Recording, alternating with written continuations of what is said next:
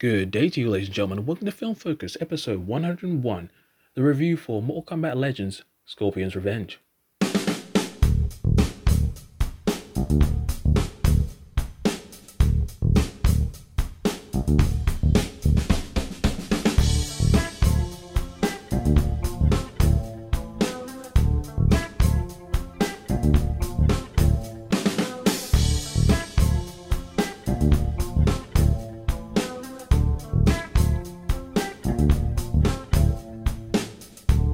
Well, hello there, ladies and gentlemen of the North, South, East, and West, and welcome to another episode of Film Focus. I'm your host, the Hypersonic55, and I'm glad that you decided to join me once again for some film-related discussion. And yeah, I'm back again. It's been like just over 2 months, and firstly, I have to apologize for, making this massive disappearing act, but there are a number of circumstances that led to this point. Essentially, my next review for the podcast back in the early side of March was for The Invisible Man, because I saw that just before I flew out to the UK. But the problem was, as I came over here, I only had 2 weeks to see my family and friends before I went back to Canada. But then, in the time I was over here, the coronavirus spread, so that meant, oh yeah, everybody got sick, all the borders got closed, so I technically got stuck over here. I also got ill before my flight happened, so yeah, I didn't want to risk doing that. I pushed my flight back for about 3 weeks, and then my flight got cancelled, so I've been stuck in the UK for about almost 2 months now. Yeah, it's been an interesting time, and in that time, I was meant to get back to the podcast, but I just creatively was not in the right frame of mind to go back and do it. I've been trying to, busy myself with other activities, and I've slowly worked my way back to, being creative again. This mental and creative block has killed me over the last few weeks, so that's why the podcast has been, absent for a while. However, after I ended up seeing Mortal Kombat Legends Scorpion's Revenge, the animated Mortal Kombat film that just came out about a couple weeks ago, I was like, yo, this could actually be a pretty good starting point to get back into doing reviews.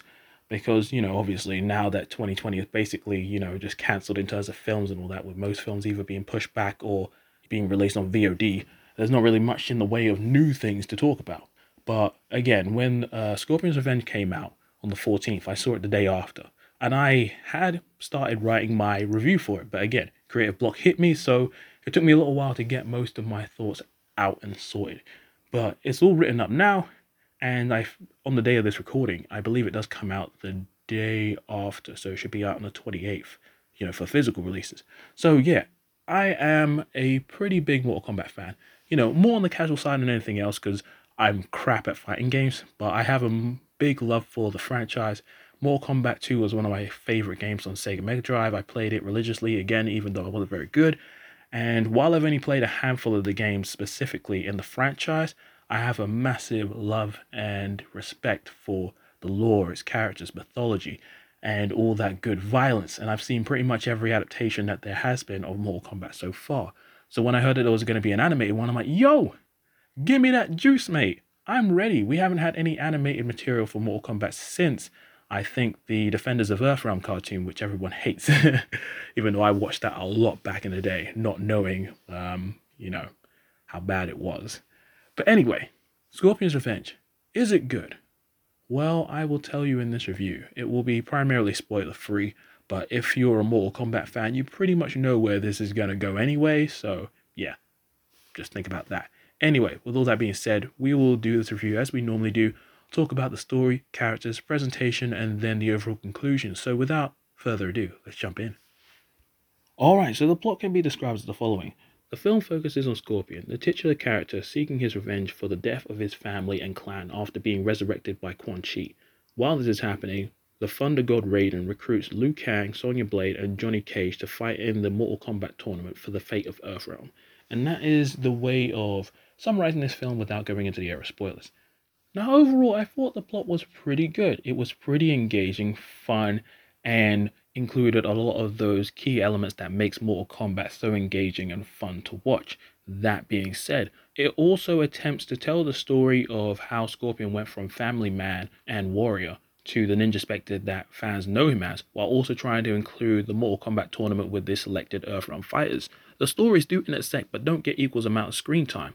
Now, the film's focus is on Scorpion, and rightfully so. I mean, his name is in the title. But the film felt at odds with itself as it wanted to include all of that stuff with Scorpion while also including the tournament and stuff going on with the Earth Realm participants. We'd go from the more engaging stuff with Scorpion and then switch over to other plot and character elements who only got there because they were part of the video games, essentially. And it bothered me because, one, we've seen the Mortal Kombat tournament done before, and in my opinion, done better in the 1995 film, which might be, technically nostalgic bias, but I still think that was a better representation of the first, Mortal Kombat game as opposed to this film. And in Mortal Kombat 9 back in 2011. Now, granted, they had a lot more to work with in terms of having gameplay and story intersect, but again, I thought it was a better representation of the first Mortal Kombat tournament with the notable fighters. Secondly, there's a lot of information on the rules of the tournament that's completely omitted, which kind of annoyed me because the Mortal Kombat tournament has all these interesting rules and clauses and all these other sort of elements that make it interesting to watch and make it more distinct and notable from other films and animations and video games that have tournament based rules. And then number three, which might be probably my biggest grievance, is that there's a lot of cool lore and mythology that's barely touched upon. Now, I understand that when it comes to adaptations, sacrifices have to be made and not everything from the source material can be transferred. And with this film being animated at 80 minutes, everything has to be done in a very specific way. All that being said, I feel like there could have been a better way to have these two stories cross over without the non-Scorpion material feeling so inconsequential. And on top of that, unless you're a fan of the franchise, this film doesn't do much to usher new fans in. Now, don't get me wrong, this isn't a bad place to start, and if you watch this, you get pretty much most of what you need to understand how the world of Mortal Kombat works and most of the participants and all that kind of stuff. However, I feel like there's numerous references and minor details that you won't appreciate unless you had the knowledge from the games. Alright, now it's time to talk about the characters, and for the most part they are pretty accurate to the games, but because there's such a focus on Scorpion, everyone felt lesser by comparison, and they felt like window dressing. Outside of Scorpion, Quan Chi and Johnny Cage fare the best, with Quan Chi being directly involved with Scorpion and his plans for revenge, and Johnny Cage being an out-of-work actor who grows from his experience in the tournament. Now, Scorpion has a pretty good journey in this film. His story of tragedy, pain, and revenge is pretty nice. It's familiar, but it's handled very well, and you understand the character's motivations, why he's doing what he's doing, and seeing how he gets from point A to point V is pretty cool. Though I wish there had been a little bit more time just to process his loss and question some of his later decisions. And then there's Quan Chi, who makes for an interesting if predictable villain who isn't as smart as I thought he'd be considering some of the stuff he ends up doing. And then there's Johnny Cage, who is technically my favorite Mortal Kombat character, right next door to Sub-Zero. I love this guy. He's always been an interesting, fun, charismatic, and strange individual in the video games. And in this film, he's pretty much done fairly well, although he's a little bit more childish and incompetent than I would have liked. But it's great to see him process what's going on in the tournament and then grow as a character over the course of the film. But beyond these three, everyone else is just there to fight, provide exposition, and show up for cameos. Sonya and Liu Kang are pretty decent, but they don't have nearly enough screen time to be unique, and yeah, they're just there to fight in the tournament.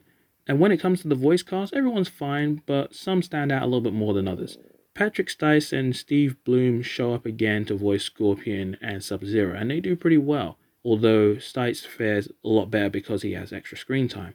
And then there's Joel McHale as Johnny Cage. As soon as I saw him cast as a character, I thought, yo, this is actually a pretty good fit. I was looking forward to seeing what he'd do with it, and for the most part, he's pretty good. He plays the character pretty well, although he's just a little bit more annoying and a bit more of a man-child than I expected.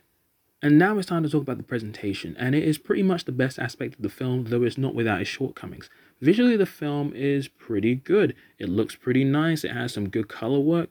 The characters look very solid and have a very distinctive style, like it comes from a comic book, and I like the animation, though it fluctuates at times, and the violence is pretty good.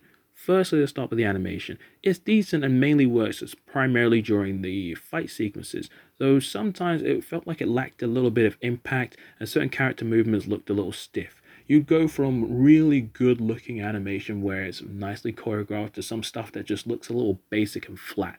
And I wish that there was a little bit a better sense of scope, essentially, and just a little bit more dynamic stuff going on with the action sequences, but also just in terms of the storyboarding and art direction. And then let's talk about the fights themselves, which certainly featured a great deal of blood, dismemberment, impalements, and nice visual references to the games.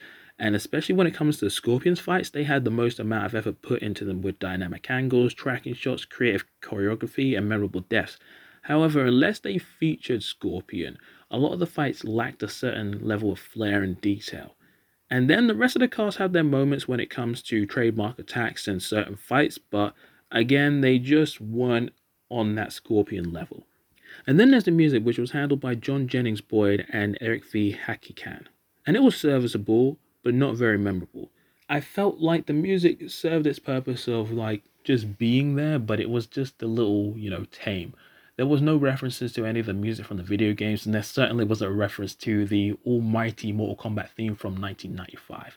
Now, obviously, that theme song doesn't need to be in every Mortal Kombat adaptation, but it's so ingrained with what Mortal Kombat is with the fan base that it wouldn't have hurt the film just to include it.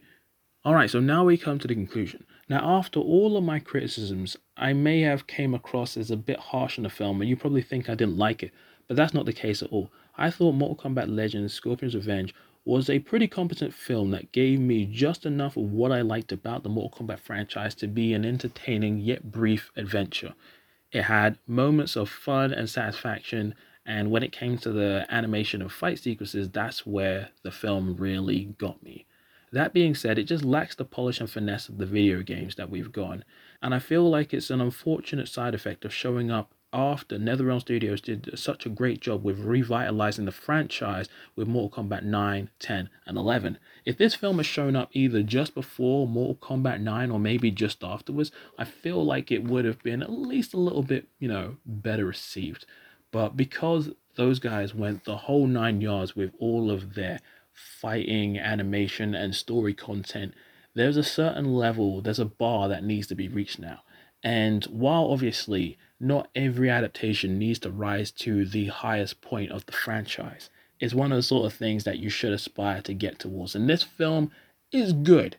I'd say it's a good time and it's worth watching. But I'm definitely more curious now to see if the new Mortal Kombat film, the live action one that should hopefully be coming out in 2021, if it's not delayed, I want to see how they handle the tournament because they have an opportunity to do something special with that. Although, again, if you heard my episode on my hopes and fears for the Mortal Kombat film, then you know I'm concerned. But we'll see what happens. Anyway, that's been my thoughts on Scorpion's Revenge. If you've seen it, let me know what you think about it in the comment section below. Was I too harsh on the film? Was I okay? Did you expect more from it? Just holler at me. Anyway, you can reach me at the email address, thehypersonic555@gmail.com, or on Twitter where I'm at hypersonic55 or at filmfocus55. And be sure to check out the blog, hypersonic55.wordpress.com. And yeah, we're on that Facebook, so check out the Film Focus podcast there. And obviously, if you haven't done so already, subscribe to us on SoundCloud and iTunes and give me some ratings. That'd be great. Hopefully, this is the start of me coming back into the world and my next episode won't take 2.5 months to come out. But yeah, thank you for listening as always, ladies and gentlemen. Y'all are wonderful when you tell me that you listen to the podcast anyway. And yeah, until the next time, this is the Hypersonic 55 signing out. Peace.